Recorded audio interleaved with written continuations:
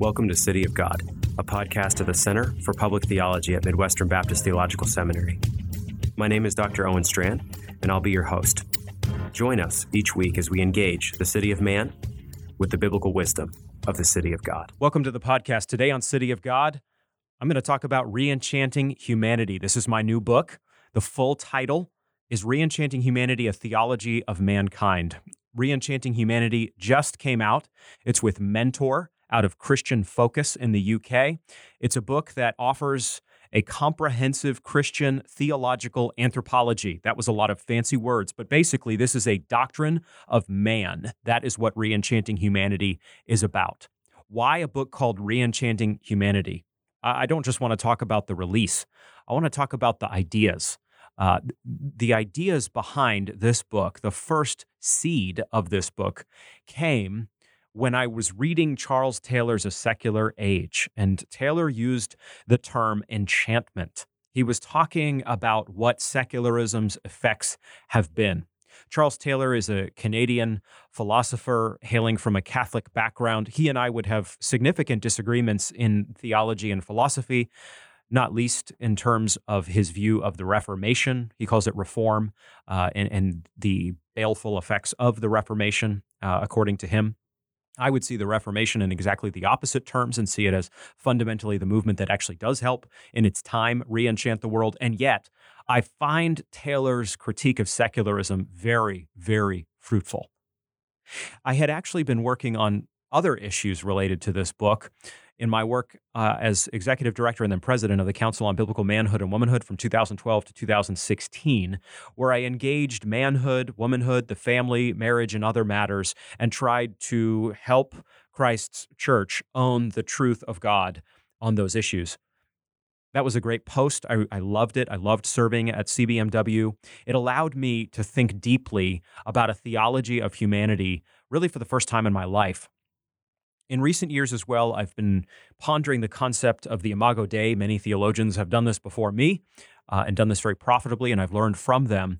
But I have always wondered whether it was the case that the image of God is a quality or an attribute of humankind. In reading work from John Kilner and G.K. Beale, Mark Cortez, and others, it struck me that the image of God is actually something that holds steady in humanity, even after the fall. So in contradistinction to Aquinas and some other figures, I would argue that the image is not lost in the fall and subsequent generations, but rather that the image of God holds steady in humanity. Now, to be very clear, everybody falls in Adam, according to the real historical fall of Genesis 3. Everyone now has a sin nature and must have Christ save them out of that sin nature if they are to know God. And yet I actually think that just as marriage is one thing before the fall and another thing, the same thing that is after the fall, and just as manhood is made before the fall and still is manhood after the fall, and just as womanhood is one thing before the fall and still is womanhood after the fall, so the image of God is a reality pre-fall and is a reality post-fall. In other words, every person out there is an image bearer. According to 1 Corinthians 11:7, man is the image and glory of God, speaking to the first man, Adam. And by extension, we know from Genesis 1:27 that the woman is the image of God as well. And so every human person, every person out there is an image bearer. When you are looking at a fellow human being, in other words, you are looking at the image of God. Now, the function of the image of God is very much impaired post-Genesis 3. Make no mistake about it. Every capacity we have given us by God prior to the fall, we misuse following the fall. So let's not think that this view downplays the reality of depravity. Total depravity is in play following the eating of the forbidden fruit in Genesis 3. And yet it is still the case that something holds steady about humanity, namely what humanity is. We are the image of God. That does not collapse even amidst the conflagration that is sinning against God in the garden. This is all very important, not simply because we need to know what the image is theologically. It's important because we're in a disenchanted age. We're told today that humanity is no more than a clump of cells. We're just an evolved animal. We're just the latest species to come along.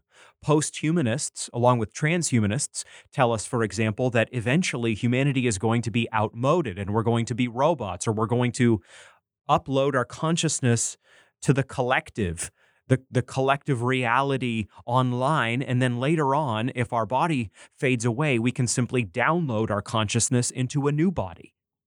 In different ways, these ideas are all conveying the viewpoint that humanity is not something glorious, not something enchanted, not something stable even. We're just atoms colliding.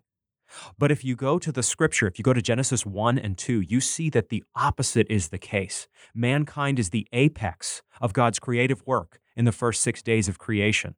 In other words, when the Lord makes the man and makes the woman from the man, he is doing something absolutely unique and stunningly beautiful. He is creating the race that bears his image, his likeness, that, in other words, gives a small, distant picture of the display of his own glory. This then could not set us up better, this recognition, this theology, this biblical truth, for engagement with our culture in 2019 than it does. Against the viewpoint that humanity has no meaning, worth, purpose in ourselves, we say God has given every human life meaning, purpose, and worth. Human dignity does not depend then upon the intellect. It doesn't depend upon your physical functioning. It's not related to how much you earn. It's not derived from your job. It's not connected to how much you contribute to society. Human worth exists because every person is made in God's image. If you take away that viewpoint, if you take away the intrinsic value of humanity, as I talk about in this book, Reenchanting Humanity, what are you left with? You're left with extrinsic value alone. In other words, you do have to show your worth as a human being. You do have to prove yourself. All of life is like a basketball tryout in high school, where some are going to make it and some are definitely not. But that is not the biblical viewpoint. The biblical truth of the matter is that every human being has intrinsic value. So we are not, praise God, put in a situation from the outset where we have to earn our value, where we are dependent on extrinsic value, value from outside of us. That is how the natural man thinks in many corners of this world. And that is definitely how Western society functions in 2019, and we can assume 2020 and beyond. Think of recent engagements with people who have Down syndrome. I recall a European TV show that featured a host talking with a person who has Down syndrome and conveying to them just how expensive it is for the government and for society to support the life of one individual who has this condition. And the point was horrifyingly clear, not only to that individual on the show, but to others who saw it, including me. In other words, this is exactly what we are describing when we say that many people today do not believe that humanity has dignity, has worth, and has value. Instead, you must earn it. And if you are a needy person, if you have disabilities, if you have handicaps, if you do not, in functional terms, contribute much to society, that part was in air quotes, then you have to show that there is a reason, a very good reason for people to support your existence, even in a basic way. Now, there are of course, going to be difficult issues regarding the end of life and how long we artificially extend a life and these sort of matters. Don't misunderstand me. Those are real issues, and they're not easy. And we should not necessarily assume that just because we have a technological capacity, we should always, in every case, use it. So let that be said. At the same time, however, if we buy into a theology of extrinsic worth, of us having to prove our value to society, rest assured that we are walking into dystopia. We've been there before in this world, and we're walking there once again. So, friends, my point is this. We need to re-enchant humanity. How do we do that? What's going to accomplish that high and lofty task? That can only be done not by pumping lots of money into various social programs. That's not going to be done by giving everybody a self-esteem trophy and telling them in a Disneyfied way how amazing they are. That's not going to come through plastic surgery and making ourselves simply look better so that people value us more, something like that. The re-enchantment of humanity can only occur along theological lines. Say it more directly. You can only re-enchant the human person through divine truth, through recovery of what the Word of God teaches. The Word of God teaches that every life has value, meaning, and purpose because of the image of God, because we are the image of God. But then there's more. There's more.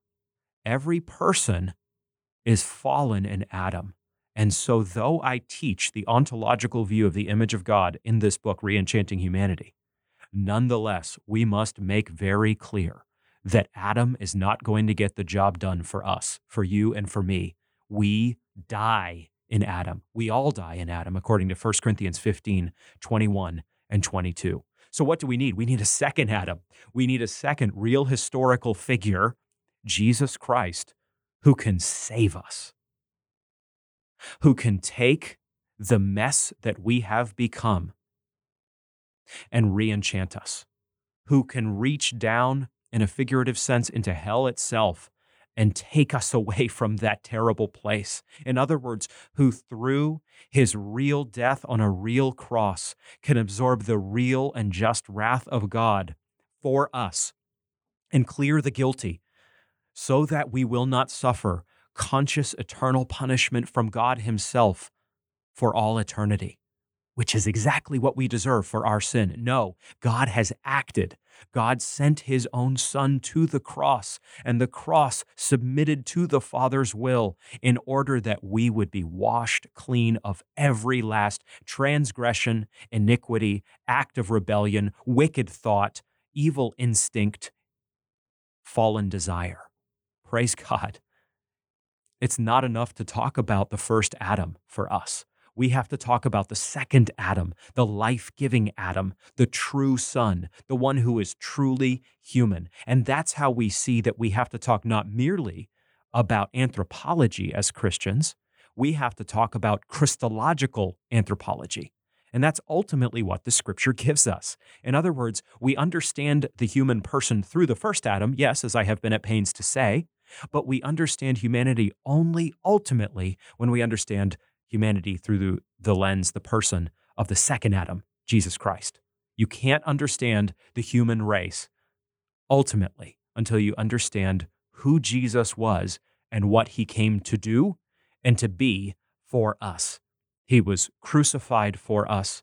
He was raised from the grave for us. He ascended to the Father's right hand and now lives there on high, makes intercession for us. What better news could you get about humanity and its value than that? Jesus solves our sin problem. Jesus quenches the fire of hell for all who believe in him by virtue of his death and his resurrection in our place. Penal substitutionary atonement. So this is the case that I attempt to make, I try to make in the 430 pages of Reenchanting Humanity, a theology of mankind, just out through Christian Focus. I am after educating the church, training the church up in my tiny little way to understand who we were intended to be and who we can be in Jesus Christ. People all around us are having this anthropological conversation. People all around us are asking what it means to be human. People today have no idea what it means to be human. They think they will be authentically and truly human if they lean into their inmost, innate desires, feelings, and thoughts about themselves.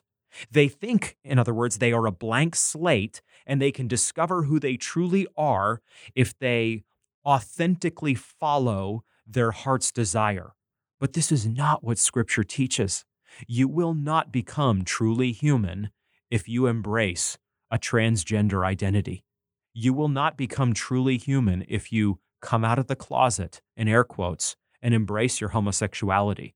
You will not become truly happy and truly human if you walk away from your wife and your children because you feel like you are not fully fulfilled in that context. We are told today that our feelings matter most. We are told that our identity itself is dependent on our feelings.